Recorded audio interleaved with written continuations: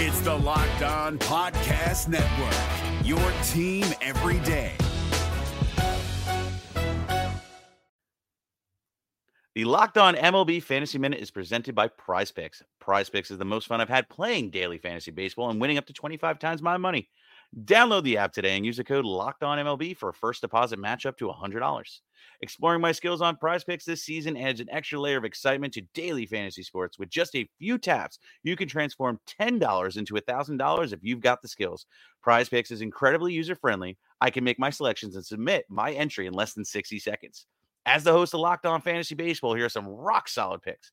Opt for Shohei Ohtani to have less than 38.5 home runs this season. Opt for Bobby Miller to have higher than 150.5 strikeouts this season. And for Bryce Harper to have higher than 97.5 ribbies this season. Download the app today and use the code LOCKEDONMLB for first deposit match up to $100. Again, download the app today. Use the code LOCKEDONMLB for first deposit match up to $100. Pick more, pick less. It's that easy. What's up and what's happening, Reds fans? Thanks for downloading and listening to the Locked On Reds podcast. I'm your host, your bench jockey with a beer, your cheap seat crony, and your second-hand expert. My name is Jeff Carr. I thank you again for downloading and listening.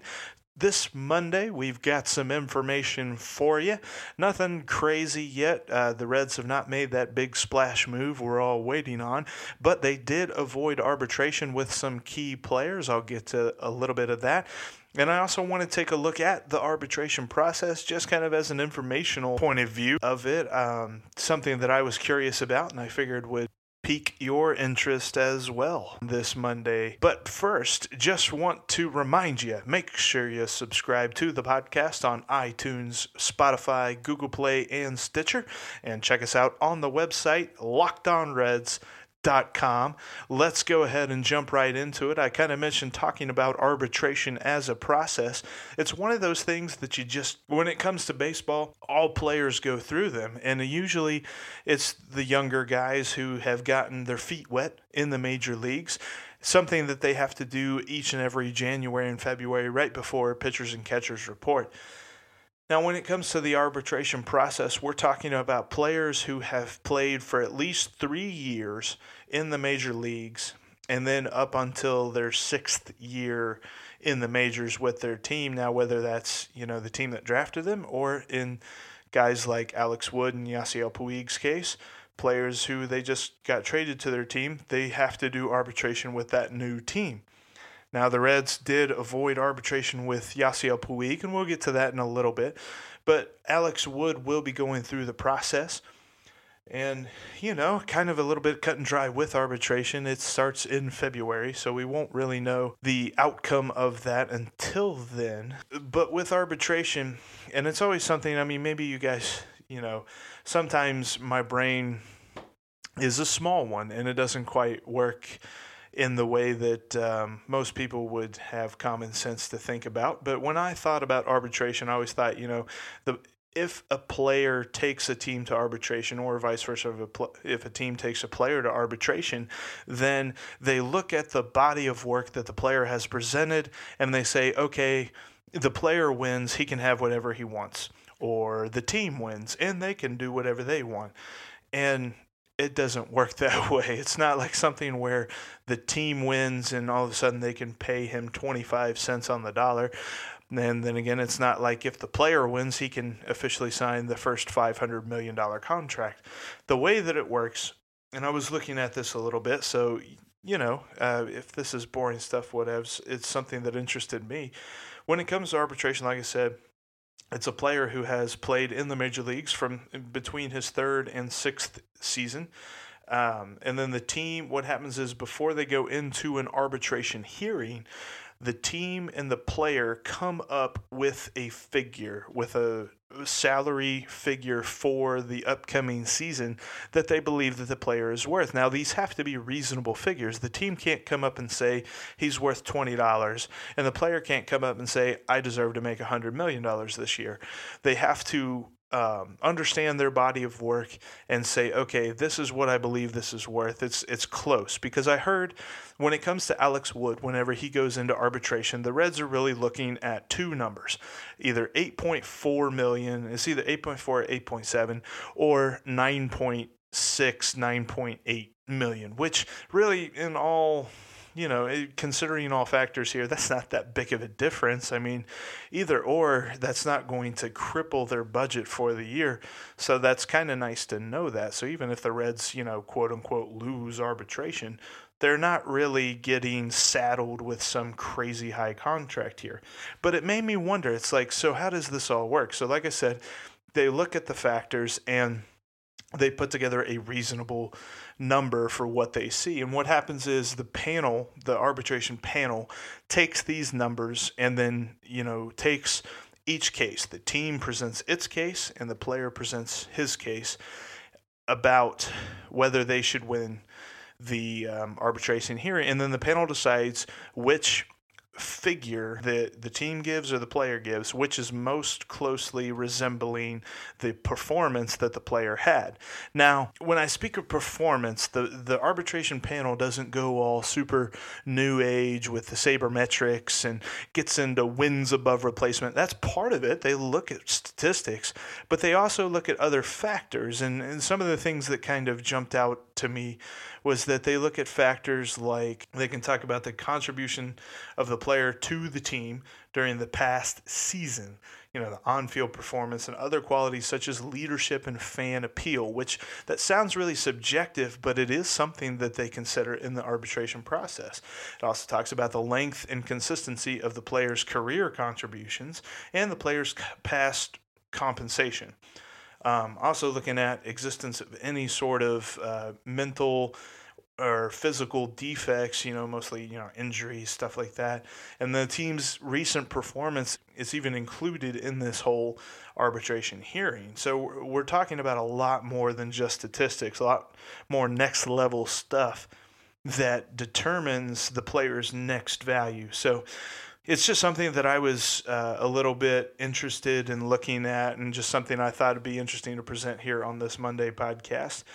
And, whenever it comes to the arbitration hearing of Alex Wood, that's not saying that Alex Wood came to Cincinnati and immediately thought, hey, I'm going to just fleece these guys. They need all the pitching help they can get. They're going to pay me whatever they're going to pay me, and I'm just going to make so much money off this. No, he has to come up with a reasonable figure that best represents his last season and his last couple of seasons with the Dodgers, and even looking at back, time with the Braves and all that different stuff. So while words like hearing and arbitration and all that sort of thing kind of lends itself to almost like the player is suing the team for more money, it's not that case at all. It's just a case of fair compensation that was put in place a while back so that players were protected from greedy owners. But anyway, I just wanted to talk about that kind of to start today's podcast. I'm going to take a quick break here for a few ads. After the ad break, we're going to look at some of the players that the Reds avoided arbitration with, but don't go away. The Locked On Reds podcast will be right back. You're listening to the Locked On Reds podcast. On this Monday episode, we're talking about a couple of players that the Reds reached a deal with to avoid arbitration. In the first half, I kind of went over some of the interesting things about the arbitration process, some of the things that kind of caught my eye as I was curious to learn more about it, and figured that you might enjoy hearing a little bit of it too. But when I talk about the arbitration process and all that good stuff, the Reds like to do what they call a file and trial approach to it. And what that means is they exchange figure date is a hard deadline. And if the deal isn't reached, if they don't, come to an agreement with the player, the club will no longer negotiate for a 1-year deal. So it's like the club comes up with a number. If the player says no, then okay, that's cool. We're going to arbitration. But, as Dick Williams had said in a quote, this is coming from a story on MajorLeagueBaseball.com for the Reds website, Reds.com. He said, quote, "Nick and the rest of our team did a very good job juggling 8 simultaneous discussions. These are difficult negotiations with a lot at stake, and not just for the two parties directly involved. We are pleased to have settled 7 of the 8 cases and look forward to resolving the other one amicably through the arbitration process. He's speaking of, Nick Kroll handling those negotiations, and he's right. I mean, think about trying to juggle 8 things at once. He's trying to negotiate with 8 different players on 8 different sets of facts. And, he's got 8 different figures that the Reds know that they want, and making sure that the player understands where the Reds are coming from. And they were able to come to an agreement with 7 of 8 of those players. Now, those 7 are Scooter Gennett, Jose Peraza, Yasiel Puig, Tanner Roark, Anthony DeSclafani, and Michael Lorenzen. And also Kurt Casale. Just realized I only said 6 names there. So those were the 7 guys that they avoided arbitration with. And the big picture thing is they've got monies attached to them. Each one has a different number. Some of the things that kind of stand out to you is, you see that Anthony DeSclafani is making $2.125 million. I feel like we as Reds fans really value DeSclafani's body of work, but when it comes to his injuries, that can really bring down that number. Kind of like I said, that's part of the evaluation process and how they get those figures, how they put them all together. And then on the end of it, the one that's making the most out of all these deals is Tanner Roark. He's getting $10 million through this file and trial process that the Reds have. The one thing that kind of there's 2 things actually that stuck out to me with these. Number one, coming into the offseason, and in fact, back in July and, August, even into early September, whenever he was just absolutely hitting the cover off the ball and keeping his batting average way high, there were a lot of people that were just talking about Scooter Gennett like he deserved this crazy long-term deal. And don't get me wrong, I'm a Scooter fan. I love watching him play, and he plays for my favorite team, so of course I'm going to root for him in just about every aspect of anything. He's an awesome dude. But when it came to locking up long-term, I'm like, we got this kid in AAA who, yeah, sure, whatever, he's on the DL right now, but Nick Senzel is about to come up and set the Major League Baseball world on fire, and we're just going to tell him, all right, no, well, third base, that's locked up. We got Suarez, for a long time, and, now we just also locked up second base, too, for a long time, so we're going to limit you to only a couple of other spots that you could possibly play. That doesn't seem like good business. And then, at the beginning of the year, beginning of the offseason, a lot of people were thinking, okay, here it comes. Is the extension coming? In fact, leading into the offseason, Scooter Gennett was, making statements in interviews, which, I mean, he should do. He grew up in the area, so he's a big Reds fan. He always wanted to play for the Reds, so if I were in his shoes, I would have said the exact same thing, that I want to play here I'd love to get a long-term deal done. And, that's what he said. But from a business aspect, because as much as we hate to admit it, baseball is a business, the Reds just couldn't do that. They could not extend him to a long-term deal. And, it's something that I saw on the good old Twitter, Reds, Today in Reds Facebook. I gave him a shout out on Friday. Hey, get a shout out on Monday too. But they shared a comment on one of the Reds posts that a fan had commented and said that Scooter Gennett deserves a deal like Joey Votto. What? Are you kidding me? Not a chance, man. Not a chance. I'm telling you, Scooter, he's fun to watch. He's great. He's had a couple of good years. Last year was a really good year. There's not a chance I give him anywhere close to what Joey Votto is making, because Joey Votto is making an astronomical number, and he deserves it because he's an astronomical player. Scooter Gennett is not an astronomical player, and in fact, the guy coming up behind him could be an astronomical player. So you can't just tie up that money. So anyway, that's a little bit of a rant there on Scooter. I'm sure some of you have other opinions on that, and hey, I'd love to hear them. But then my second line of thought with all of these, with these 7 deals that the Reds have made to avoid arbitration with these players is Yasiel Puig. Now, his teammate, Alex Wood, he comes in here and he says, I'll go to arbitration. That's okay. We'll do this whole process. But Yasiel Puig is just, I watch the different things that he's putting out on social media, and I see all these, like, the messages that he is giving, and this is just another message to me that he is excited to be a Cincinnati Red. Now, take that for what it's worth. I mean, some of you guys are going to have doubts about him until he just starts hitting homers out of Great American Ballpark like there's no tomorrow, but...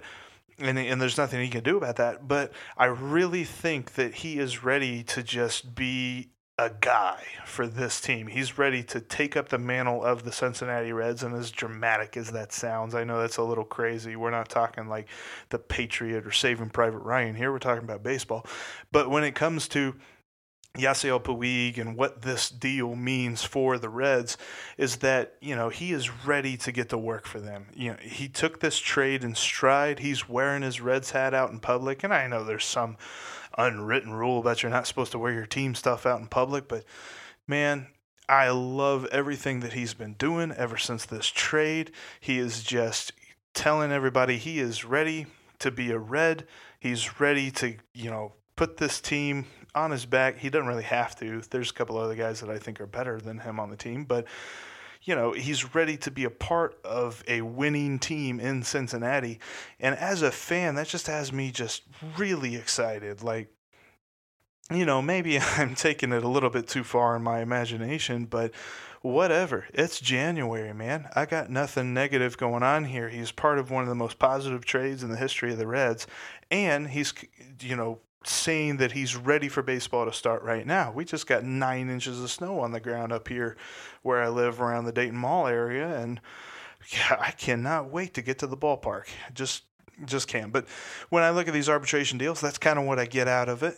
If you guys got something else, don't hesitate to hit me up on Twitter. My Twitter handle is @JeffCarr, JEFFFCARR.